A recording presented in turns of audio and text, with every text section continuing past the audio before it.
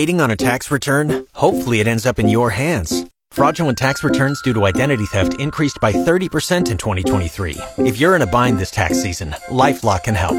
Our U.S.-based restoration specialists are experts dedicated to helping solve your identity theft issues. And all LifeLock plans are backed by the $1 Million Protection Package. So we'll reimburse you up to the limits of your plan if you lose money due to identity theft. Help protect your information this tax season with LifeLock. Save up to 25% your first year at LifeLock.com/aware. Here's my conversation with Tim Street from earlier today, the Director of Communications for the OHSAA. I'm doing good, Justin. Thanks for having me on. That's great to hear, Tim, and thank you again for taking time and hanging out with us. Last Friday, the OHSAA released a football update with some changes to the upcoming regular season, and obviously everything is changing day to day, and you guys have adapted to those changes, working with Governor DeWine and his staff, which we'll talk about here shortly. But a lot of new changes to the way the upcoming season is going to look, including 6 regular season games. All teams will be playing in the OHSAA playoffs this coming up year. Season still begins the week of August 24th. The playoffs will begin on October 9th. So many moving pieces here. Everything's changing day to day. What kind of went in behind the scenes to this approach as far as how this upcoming 2020 high school football season is going to be played and handled? Sure. Well, I'll tell you, Justin, you're right that things seem like they change almost every day, and it's been a very amazing and stressful and roller coaster of a summer and early fall so far, but we're just keeping our fingers crossed for approval from the governor for our final 3 fall sports that have been deemed high contact. Of course, football is the most prominent of those that people talk about the most. So I'm sure we'll get into that. But, in terms of, this past Friday with the announcement of the revamped football season, that did happen very quickly, like so many things have happened quickly this summer. We got word late in the week that we were being advised and strongly recommended to shorten the football season. And so when we got that information, very quickly we assembled our board of directors and our staff and began putting these pieces together. It actually was one of these scenarios that, we have had in the file here. We've had a million different scenarios and options based on what we're permitted to do. And so we were able to bring that out and, fine-tune it a little bit, and our board of directors voted 9-0 to approve it. So it all came down to, us being told that we need to shorten the football season if we want a chance of being approved, and we were able to do that quickly. And so far, the positive feedback has been great to see. I think most people realize we did this just give our schools as good a chance as possible to have a season, and also for those schools that are currently paused, that it gives them a chance to get back in the game mid-season. So now, the unique thing about this approach is that every team should get 10 games in this season, or will have the opportunity to. So if you play your 6 regular season games and you get eliminated that first playoff game, if I'm understanding this correctly, they still have the freedom to schedule 2 more games or 3 more games or whatever to get to 10? Yep, you're absolutely right. Schools can play up to 10 regular season games. And it's a bit of a unique situation to have that in football, where you could get eliminated from the postseason and then still play some games.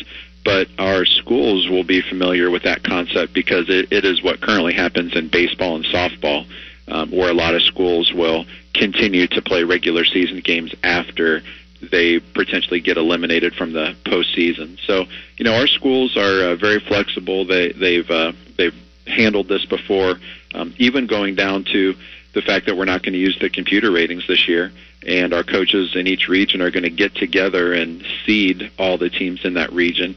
Well, that's what we do in all the other team sports already, so they're used to doing that.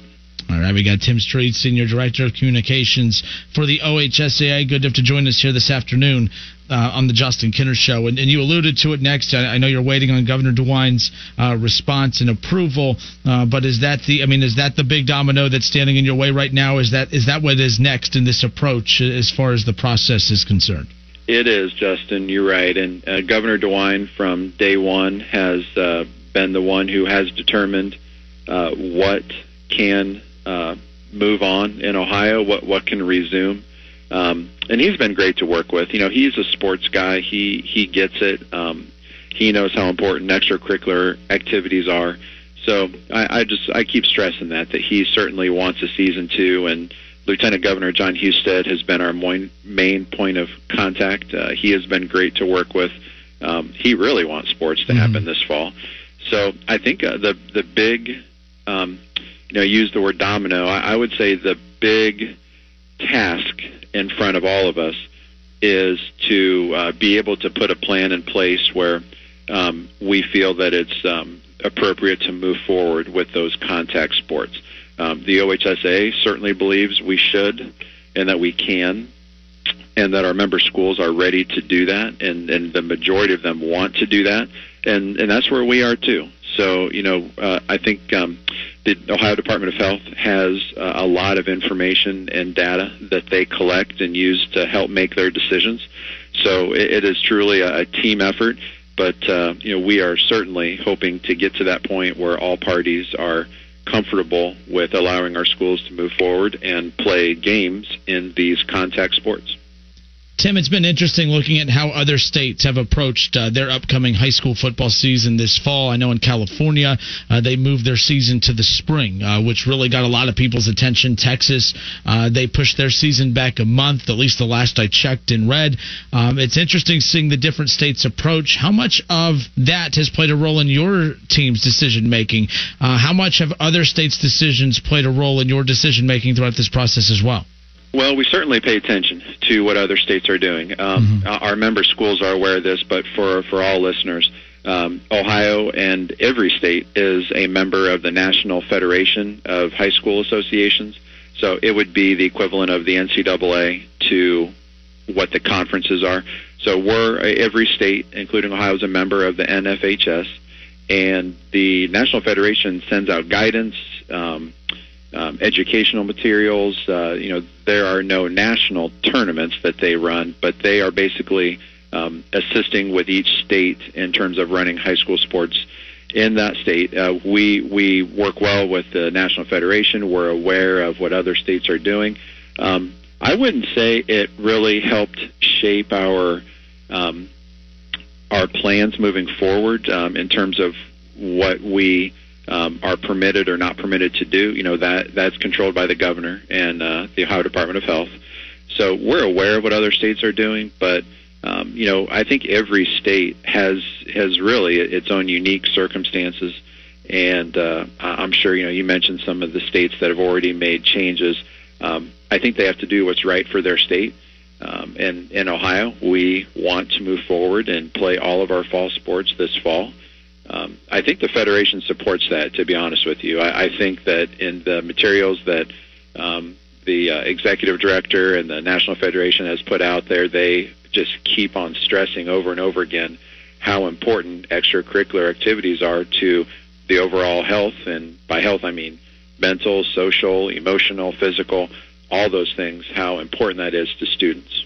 Tim, yesterday, obviously so much attention being given to the Big Ten and Ohio State as so many reports began circulating that the Big Ten commissioner was about to announce that they were going to pull the plug on the 2020 college football season, at least from the Big Ten's perspective, which obviously impacts the Ohio State Buckeyes. And it got brought up on numerous occasions from different callers yesterday and from listeners, and even Kevin myself debated this about the perception of, if the Buckeyes do not play in 2020, how can high school football players play in 2020? If it's too dangerous for the Ohio State Buckeyes to play during a pandemic, how can we have these high school kids play? And I guess the question I have is I know they're totally separate entities, but I think it's a perception question. Does the perception of Ohio State not playing in 2020, if that happens, does that perception impact you and your team's decision-making moving forward? Well, it really does not. And I've tried to stress this a few times here in the last 24 hours, and we'll continue to do so. But, the college level is so much different than the high school level. At a college, let's take Ohio State, for example. They have students and student athletes coming to that huge campus from all over the country, and some of our colleges in the country have, of course, international student athletes coming from all over the world. So you have all those students from all over the country coming to a large city, to a large campus. They're living together. And that certainly is a hugely different dynamic than what we have at the local level at our high schools. So that's number one. Number two, what's different is, when Ohio State plays a game, or any Division I college plays a game, the travel involved is so much different than what we have at the high school level. At Ohio State, for most of their games, they're going to get on a plane and fly somewhere, or they're going to bus for 3 or 4 hours to get there. And across multiple states, that is such a different dynamic than what we have at the high school level. So we think those two things in particular make college football so much different than high school football.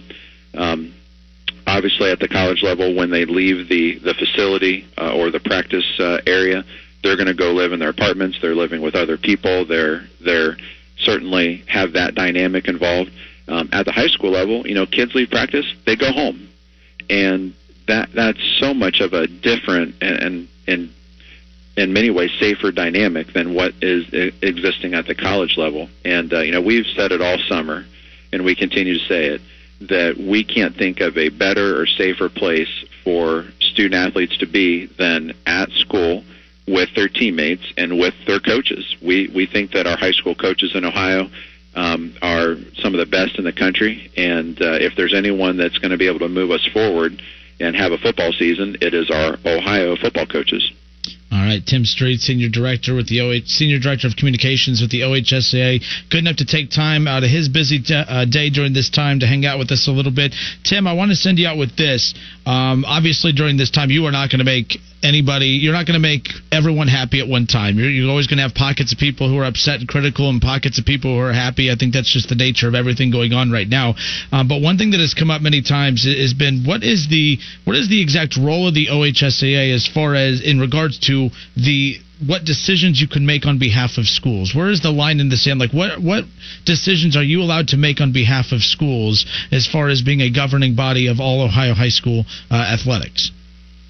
Yeah, great question. I tell you, that's been brought into the spotlight a lot this summer, even back to last March, and it'll continue to be so. I'll give you the real quick answer, Justin, but then take this if you want to go down a different direction. But first and foremost, the OHSAA is a private association. We're a nonprofit. Our schools are volunteer members. They don't have to be a member of the OHSAA. In fact, there are high schools and secondary schools here in Ohio that are not members. Most people would realize that most high schools are a member because they want to be in the official postseason tournament. But not all are members. But they're volunteer members. They don't pay membership dues. The OHSAA establishes the playing dates, when the season starts, when it ends. We coordinate the tournaments. And then also, we are the governing body for the bylaws that our member schools vote into place.